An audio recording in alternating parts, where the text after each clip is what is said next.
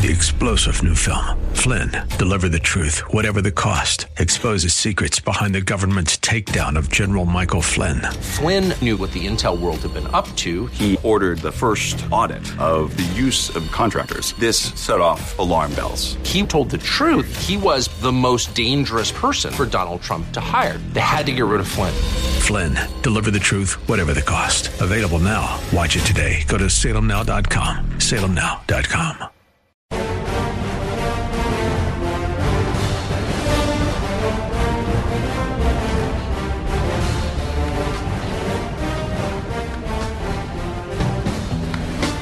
It's the time of the season when love runs high. In this time, give it to Welcome to the Dennis Prager Show. I'm John Hinderaker from Powerline, filling in for Dennis today. We are going to open the show by going down under to Australia to talk with Rita Panahi. Rita is a newspaper columnist and a television host on Australia's Sky News. I've been a guest a number of times on Rita's television shows, so we are turning about today, and Rita is the guest. Rita, thanks for being on the program. Pleasure to be with you. It's 2 a.m. here in Melbourne, so excuse me if I'm a little bit incoherent in this early hour. Well, thanks especially for being on the show since it's the middle of the night in Australia.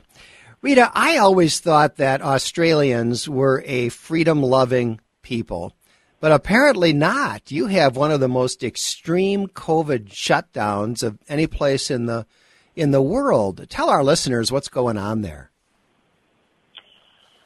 It is pretty wild, and for those of us who haven't been supportive of the COVID craziness, it's been quite an eye-opening experience to see just how far the country has gone. But we closed our international borders March 2020. They've never reopened. So even Australian citizens who want to return back to Australia from overseas, or even if you want to leave the country, you're not allowed. You have to seek permission, and permission is typically denied. So that basic freedom has been gone.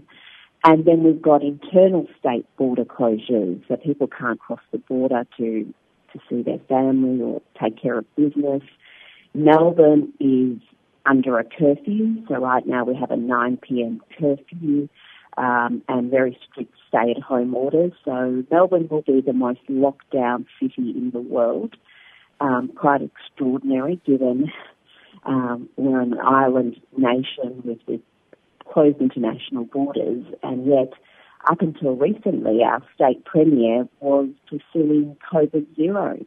They were seeking to eradicate the virus effectively, which is just a insane proposition. You can't eliminate a coronavirus, certainly not if you want to be part of the wider world. So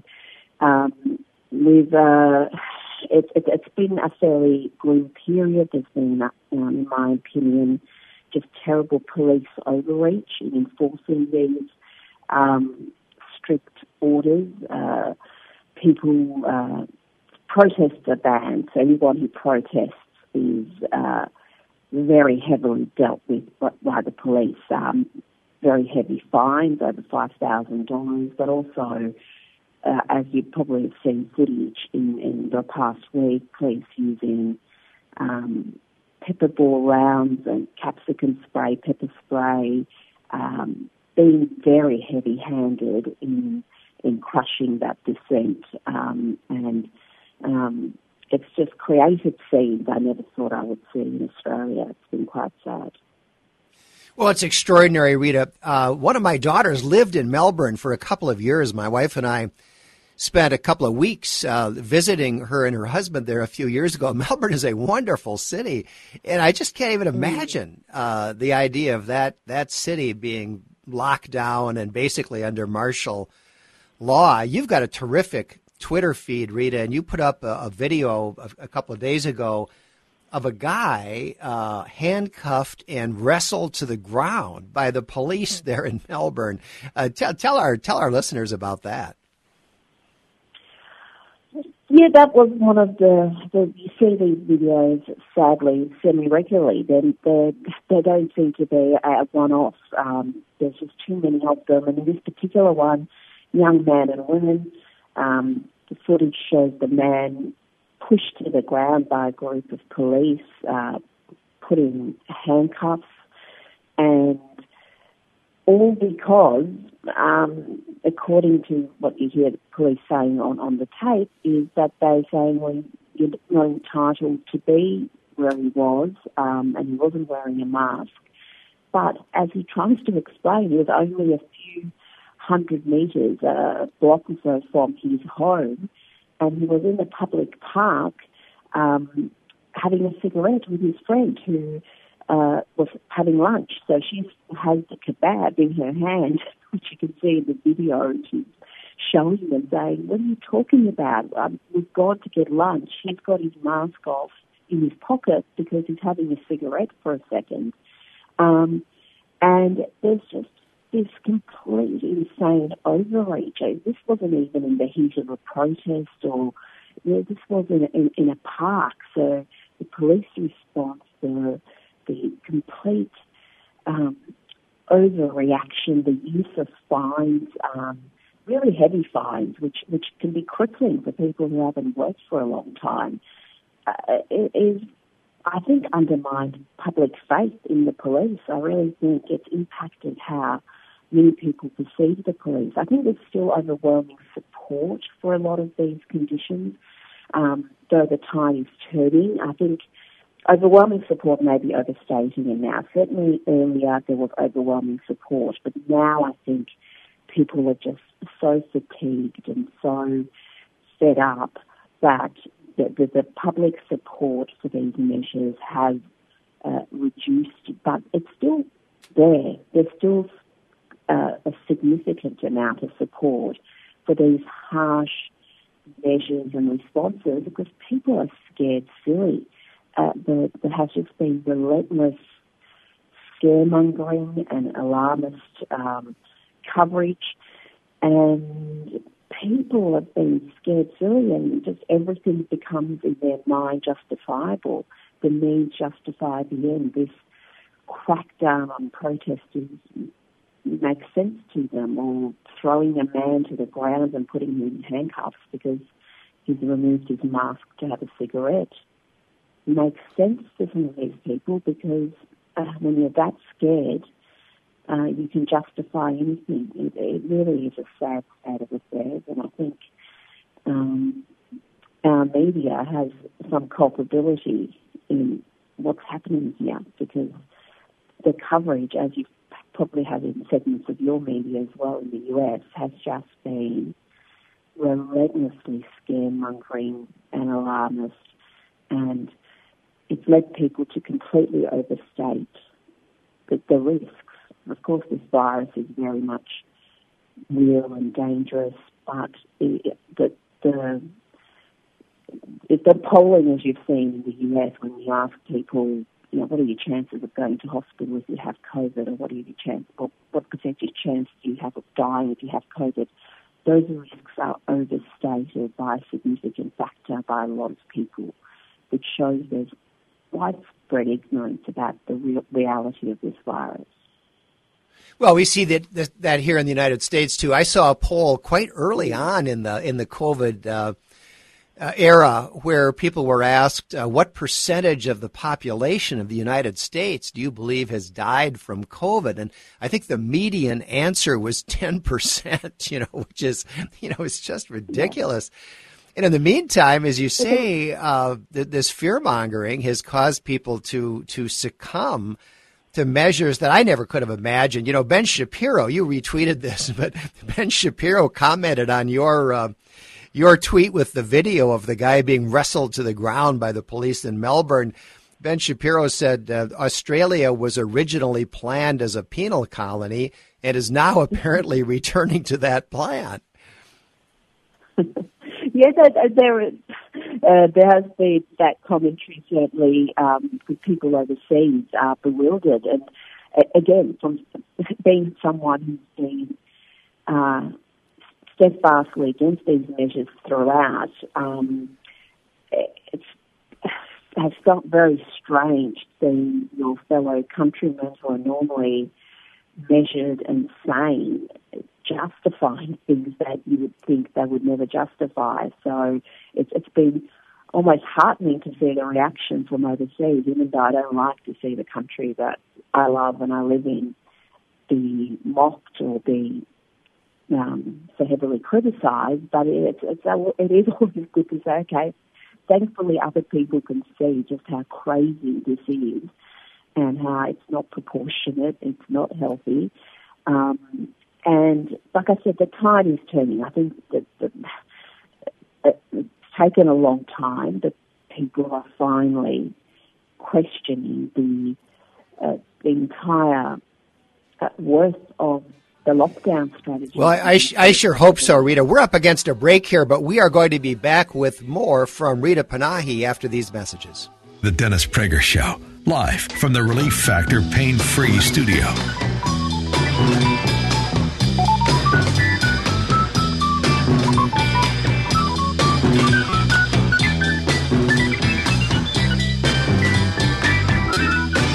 Hi, Dennis Prager here again with a message for anyone struggling with pain. Of course, I want you to know about Relief Factor, the 100% drug-free supplement that tens of thousands are now taking every day. I take it every day. I like being out of pain. But I know you may be skeptical. I certainly was. Then I kept hearing about all the people, including my wife, who were no longer in pain. So I decided to give it a try. In fact, listen to Janice's story. I was skeptical at first. But because of the pain that I was having when I would substitute teach and have to climb stairs, so I have lower back, hip, and even knee pain. And after about 3 weeks, I found that I could climb stairs pain-free.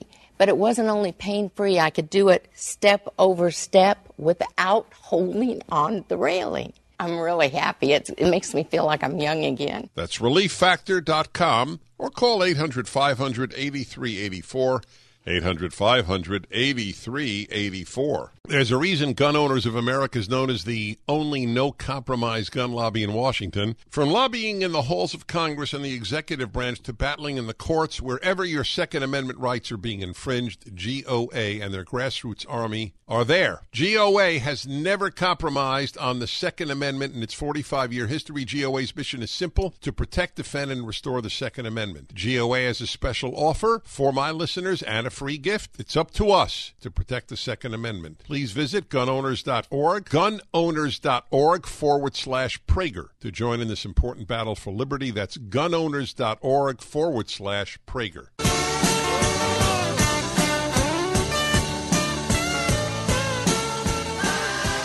Let me tell you a story about a woman named Lori Smith. She owns a web design business in the Denver area called 303 Creative, where she creates beautiful custom websites for her clients.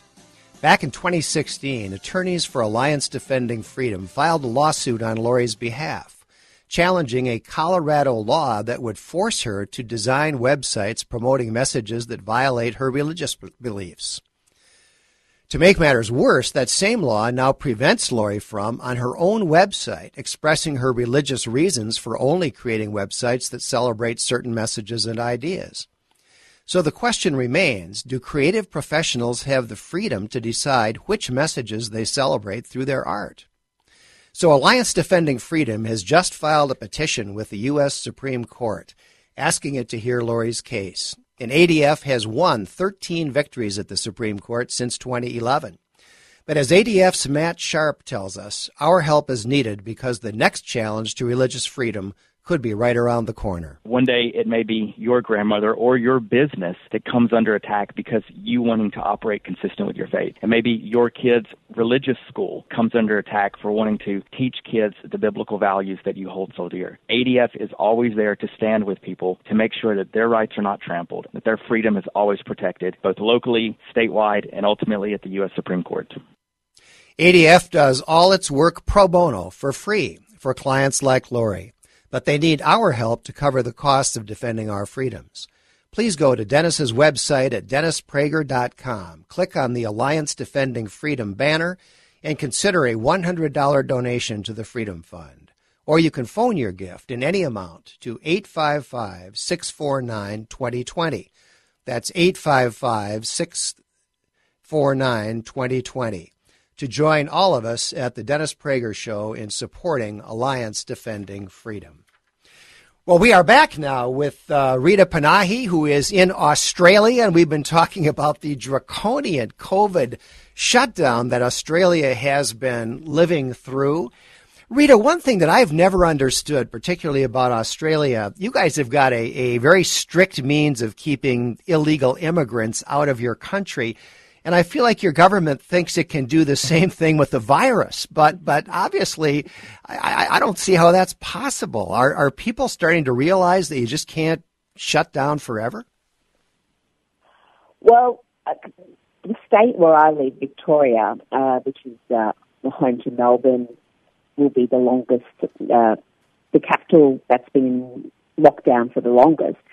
That state leader has finally acknowledged that COVID zero is not possible and has walked away from that elimination strategy. But we still have states like Western Australia where they do think they can remain COVID zero. They can remain COVID free and be this isolated hermit nation by themselves. So they've closed their borders to the rest of the country.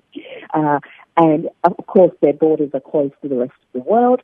But you can only have COVID zero if you are completely isolated forever. That means you can't have families cross the border to see each other. You can't have any international tourism. You can't participate like an advanced city would with the world. And so, there are still parts of the country where COVID zero is the goal, which this deep into this pandemic is utterly insane. But this is where we are. But the rest of the more populous parts of Australia, so we've got Sydney, which is still under lockdown, but with a plan to reopen gradually starting October 11. Melbourne's going to remain locked down much longer than that. So there is a plan to gradually reopen the country. But I think people still don't realise no international tourist is going to come to Australia if you're going to make them do 2 weeks of hotel quarantine at their own expense, being locked up in a single room for 2 weeks, paying $3,000 for the pleasure. That's just not going to happen. So the country will eventually come to the realization that that's not feasible long term. No tourist is going to do that when they can just travel to another part of the world and enjoy their holiday without enduring 2 weeks of hotel prison. Well, it's ridiculous, and obviously they can't keep it up forever. And you mentioned earlier, Rita, that the police have been cracking down harshly on anti-lockdown demonstrators. And there's an audio clip that I've heard that's gone viral of a conversation between a demonstrator and a police officer who says, "I actually agree with you, but I'm getting paid to be a policeman." But at some point, people just won't stand for it, will they? I mean, are people really willing to just keep going along with this?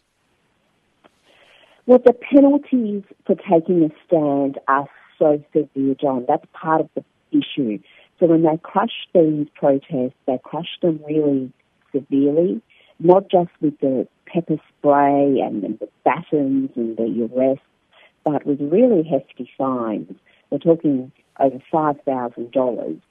So, and these normal law-abiding people who are not in the habit of taking to the streets, they just are too frightened, I think. I think there's a lot of people who I hear from saying, "I've never protested in my life. I want to protest over this, but I don't want to be fined $5,000. I don't want to be arrested." And I also don't want to be maligned by the media, because the media has been representing any protest, any anti-lockdown sentiment, anti-vaccine passport sentiment, as some crazy anti-vaxxer uprising, which really, I think, has deliberately misrepresented the protests and the protesters and demonised them And again, I think people don't want to be associated with that either. They don't want to be attacked by the media and be identified. And there is that climate of fear here. It's really unfortunate. And I think, as you know, with Australians, they're normally very laid back. And the average person is not the type to take to the streets and protest. But they are certainly growing numbers of people who are really upset and are broken, have lost hope. It's been 18 months of really difficult. Well, Rita, I got to say, I really hope that the protest, that the resistance takes off here. I didn't think that Australians could be frightened into submission so easily, and it's been kind of disheartening to see. Rita Panahi, thank you so much for being on the program. Really appreciate it. We're going to go to some messages now. The Dennis Prager Show. Ladies and gentlemen, I'm going to tell you about an interesting supplement that has made a big deal in my life. I had the pins and needles feeling in my feet. I've had it for about 25 years. It got quite intense. So among the things I did is I had inserts put in, which helped because it lifted the bone from the nerve. And I threw away the inserts last year after I started taking Nerve Renew. I read about Nerve Renew on the internet, and so I tried it out. And amazingly, after about a year, it doesn't happen overnight, I got rid of the inserts I had worn for 10 years. It's minimal, the pins and needles effect that I have. I'd like you to try it out. Go to NerveRenew.com. They offer a 2-week trial of their product and a 1-year money-back guarantee at NerveRenew.com, or your 2-week trial now. I asked them to advertise. That's how effective I think the product is. NerveRenew.com. Welcome back to the Dennis Prager Show. I'm John Hinderaker from Powerline, filling in for Dennis today. And we are joined now by John Ondrasik. You probably know John as Five for Fighting, under which name he has been a staple on the musical charts for a number of years now. John, thanks for being on the program. John, thanks for having me. You know, John, I'm not sure if I've mentioned this to you before, but I've been listening to Five for Fighting for years, and I never really thought about the name.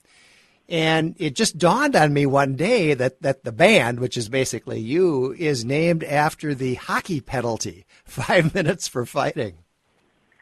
Well, LA Kings fans in my hometown will certainly be appreciative of you mentioning that, my favorite team, that we waited so long for our 2 Stanley Cups. But, yeah, I'm a huge hockey fan, and the name came about because back in the day, the male singer-songwriter was dead, and the label said, nobody can pronounce your name, which they're right. And they said, come up with a band name. And there was a hockey player named Marty McSorley who was Wayne Gretzky's bodyguard, and he got in a fight at a hockey game. And I went to the studio that night, and I sarcastically said, how about Five for Fighting?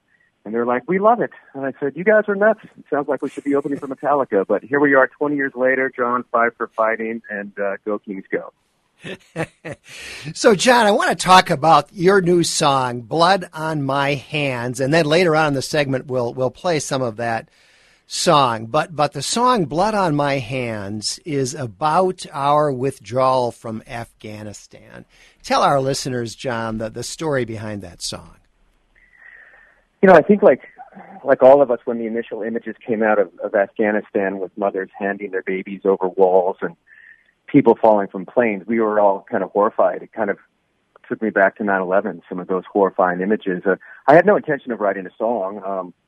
And then when our 13 soldiers were killed and the 100 Afghans, I was very angry. I thought that was preventable, didn't need to happen. So like many songwriters, I went up to my piano and started banging on it. Again, not really intending to write a song, just wanted to kind of release my frustration.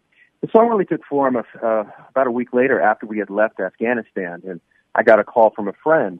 I hadn't talked to her in a while. She does a lot of humanitarian work around the world, and she said, hey, I need a contact. And I said, sure, what's going on? And she says, well, I'm organizing rescues of AMSITs from Afghanistan. And me being kind of this naive singer dude, I'm like, what's an AMSIT? And she said, American Citizen. And there was silence on the line. And I finally said, "You're telling me you're risking your life to go rescue American citizens that our government left behind?" And she started choking up. And that night, I started writing this song. And it finished itself when President Biden gave his extraordinary success speech, which I think most of us found rather Orwellian. But even at that time, I had hope that our generals, who I'd always considered the adults in the room, would come out and clarify that and tell us what was really happening. And when Millie and Austin came out and kind of echoed the same extraordinary success, what a great airlift, I was scared. I was scared for not just Afghanistan, but for the next crisis. And the lines about, Millie and Blinken and Austin and their lack of honor and accountability wrote themselves, and recorded the next day and put it out. Yeah, John, it's a hard-hitting song. You name names, take numbers, and the song asks for accountability. But it's not a political song, really, is it? It's really not. It's a moral song. The moral message of no man left behind. Our promise matters. Accountability matters. And, it's unfortunate we live in this world where everything is political. And, of course, the song's been kind of embraced by one side and disdained by the left. But it's not a political song. I think in our guts, we all know the tragedy, the great shame, the generational shame that Afghanistan is. And it's not going away. I had a show last night in Annapolis. And I haven't been kind of meeting with the audience because of COVID, but this show, the stage is kind of in the middle of the room. And as I was walking out, there was 4 or 5 veterans. And I played Blood on My Hands last. And a couple were Afghan vets. And one of them in particular walked up to me. He couldn't even talk.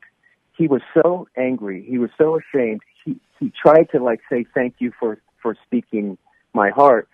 But he just was crying. And we just hugged each other and cried. And I'm finding that sentiment, especially with our veterans who are so angry, that there's no accountability, and so ashamed that the folks that maybe saved their lives. Hey, John, we got to run to a break, but when we come back, we're going to play Blood on My Hands. We'll be right back after this. The Dennis Prager Show. I'm Dennis Prager, and you are well aware of our being censored, that is PragerU, for example, by the left-wing tech giants. So many of us are taking a different approach and using Squad Pod, a team communication and collaboration app for businesses, nonprofits, sales teams, and religious organizations. It has everything you need: chat, video calls with screen sharing, file storage, etc. Plus, it's 100% private, non-discoverable, and American-made, owned, and operated. Stop supporting the companies who engage in data mining, profiling, selling data, and limiting expression of ideas. Take back your privacy, intellectual property, and right to free speech with SquadPod. Visit squadpod.com/Prager, squadpod.com/Prager to learn more. That's squadpod.com/Prager, squadpod.com/Prager. Welcome back to the Dennis Prager Show. I'm John Hinderaker from Powerline, filling in for Dennis today. And we are talking with John Ondrasik, known as Five for Fighting, about his brand new song, Blood on My Hands, which is a hard-hitting response to the botched withdrawal from Afghanistan. And John, by the way, you might be interested to know that at this very moment, the Senate Armed Services Committee is holding a hearing at which Generals Milley and Austin are testifying, and I hope being asked some tough questions. I'll tell you, I had the most surreal experience of my life this morning. One repercussion of this song is I've been asked to help with some evacs. I got a call this morning from a friend who had 2 American citizens literally on the border, couldn't get them out, and she needed some help from Congress. So I'm literally texting senators who are in the hearing about this situation, who are helping me get these people out, while watching General Austin say, well, we didn't really leave them behind, they're there, or whoever wanted to get out could get out. And literally I have a picture of 2 American citizens trying to get out as we speak on my computer. It was surreal. It's unbelievable. So we've been talking about your song, Blood on My Hands. Let's play it now. Let's play about the first minute and a half of the song so our audience can get a feel for it. Got blood on my hands.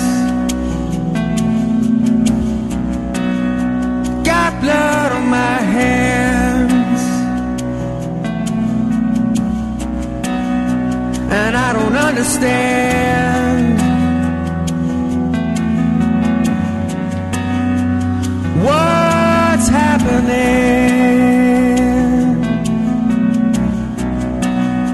There's blood on these hands, and still Americans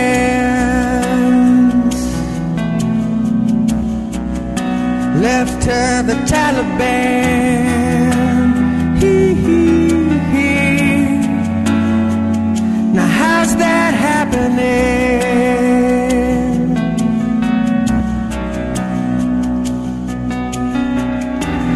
Winking, blinking, can't you look me in the eyes? Willy, Millie, tell me, when did you decide this will defend? Your sacred motto now means never mind. Hands, got blood on my hands, got blood on my hands, flag of the Taliban. So that is John Androzik's brand new song, Blood on My Hands, and it is a hard-hitting response to the manner in which our withdrawal from Afghanistan has been conducted. John, what has the response to the song been? It's been kind of surreal. I've gotten thousands of emails from folks across the political spectrum, and they all kind of say the same thing, like, thanks for saying what I'm feeling. You know, this is a song that will never have a spin on the radio, a song that's been shunned by the mainstream media, of course. But the response has been overwhelming and particularly poignant with veterans, and especially Afghan vets, as I mentioned in the prior segment, who are just feeling the shame and anger that there's been no accountability. And as you said, watching the hearing now, it's just surreal to watch that they're still trying to double-speak their way out of this. But and we'll see. The song's only been out for a week, and we'll see where it goes. Well, as you say, John, it's not going to get radio play, but I believe it's already gotten, more than 300,000 views on YouTube? Yeah, I mean, it's a grassroots phenomenon, which is kind of cool. I mean, that's the only way to spread is by people sharing it and watching it and passing it on to their friends that may share a similar worldview. And it's very rock and roll, that kind of way to create music. I've usually been on the other side, but no, people are responding when people see it at the shows every night. More phones are coming out. I'm getting calls from people I've never met, many on the left actually, who are supporting a lot of these evacs that are saying thank you for saying this. So I wish there were more songwriters writing songs like this right now, and hopefully this will inspire some more. So if our listeners want to download your song, want to listen to your song, where should they go? Well, the song's on all the platforms. It's on Spotify and Apple Music. You just Google "Fight for Fighting, Blood on My Hands," and there's the YouTube lyric video. I think would be great to share. And also, just tweeted today. I tweeted last night's performance in Annapolis, and if folks want to see that, you can go onto my Twitter and sharing the performances and the responses. I think that's really the way to get it out. And it's important for me that veterans hear this song because I think they feel alone and unheard. And this is just one way for them to let them know that we have them in our hearts. It's not their fault, and we're thinking of them, and we feel the same. And frankly, I think 80% of the nation agrees with the sentiments of the song. We're talking with John Androzik. John, we've just got a little over a minute left, but you've never really been a political guy, I don't think, but you are a longtime patriot and a longtime supporter, particularly of our troops. What's it like? Is it hard for you to be in the music industry and not be a woke musician? I mean, it's kind of a lonely space, but I don't really care. I've never been a guy who needs to go to the party. And you're right, John. It's a moral message. If Donald Trump were president and we were in this situation, I would write the same song. Only the names would change. And I'd probably be embraced a little more from our friends on the left and the media. But to me, this is so much bigger than a guy and a songwriter. This is a national shame. It's going to carry on for decades. And it's the job of artists to speak their heart, and that's all I'm trying to do. John Drozdick, thank you so much for being with us. And to all of our listeners, Blood on My Hands is the name of the song. You can find it, as John says, on all of the platforms. I'm John Hinderaker from Powerline, and we will be right back. The Dennis Prager Show, live from the Relief Factor Pain-Free Studio. Asking what's happening.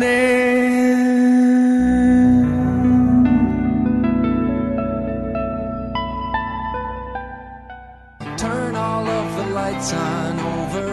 Welcome back to the Dennis Prager Show. I'm John Hinderaker from Powerline, filling in for Dennis today. We've got a couple of callers who have been holding patiently. We've got a short segment here, so let's see what they've got to say. Let's go to Steve in Middletown, New York. Steve, you're on the air.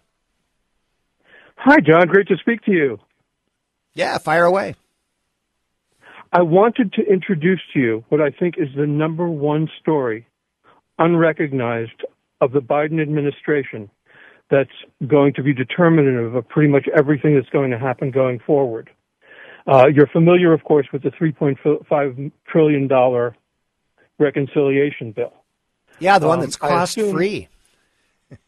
I assume you're also familiar with the scariest feature of that bill, which is a vast expansion of the IRS, a doubling of the number of agents, and a nearly $80 billion budget increase for the IRS. Those two things, the immense reconciliation bill, which has all of its own problems, and this $80 billion increase with a doubling of the number of agents, is not the real story. It's not even the real story that these agents are now going to be able, through this bill, to go into every single American's bank account and the bank accounts of every American business and retrieve every transaction of $600 or more. That's a PayPal income or PayPal expenditure. It's a bank income or bank expenditure. And all of that is coming through this bill. And a few people have recognized that and noted it. But even that is kind of a misdirection play. The real significance is, if you think back to what happened during the Obama administration and the misuse of the IRS, this is the IRS on steroids, and they are going to be going after and have direct access into the bank accounts of every single conservative. And they are on a mission to determine that every conservative is a terrorist. And now, for the first time, they will have access, direct access, every year. Oops, did we lose Steve there? Yeah, I guess we just lost Steve. Well, let me just follow up on that a little bit. I mean, looking on the bright side, if they double the size of the IRS, maybe they can go after Joe Biden for that $500,000 deal. But yeah, there's a lot of scary stuff in the bills these Democrats are trying to push through. And it's not only the money. It's bad enough to spend $3.5 trillion, but that isn't the worst of it. They're actually funding a lot of bad stuff with that money. So we're going to run to a break, and when we come back, we'll be joined by Dinesh D'Souza. The Dennis Prager Show, live from the Relief Factor Pain-Free Studio.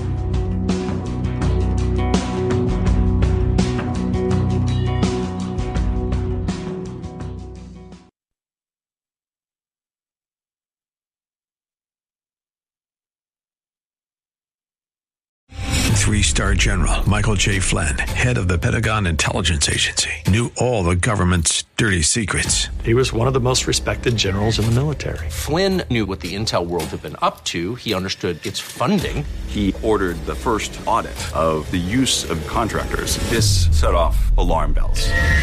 The explosive new documentary, Flynn, deliver the truth, whatever the cost, and covers the facts behind this scandal. Flynn told the truth. He was the most dangerous person for Donald Trump to hire. I find out the worst enemy that I'm going to face in my life is right here in America. They took my assessment and they wanted me to change it. And I was like, I'm not changing it. They had to get rid of Flynn.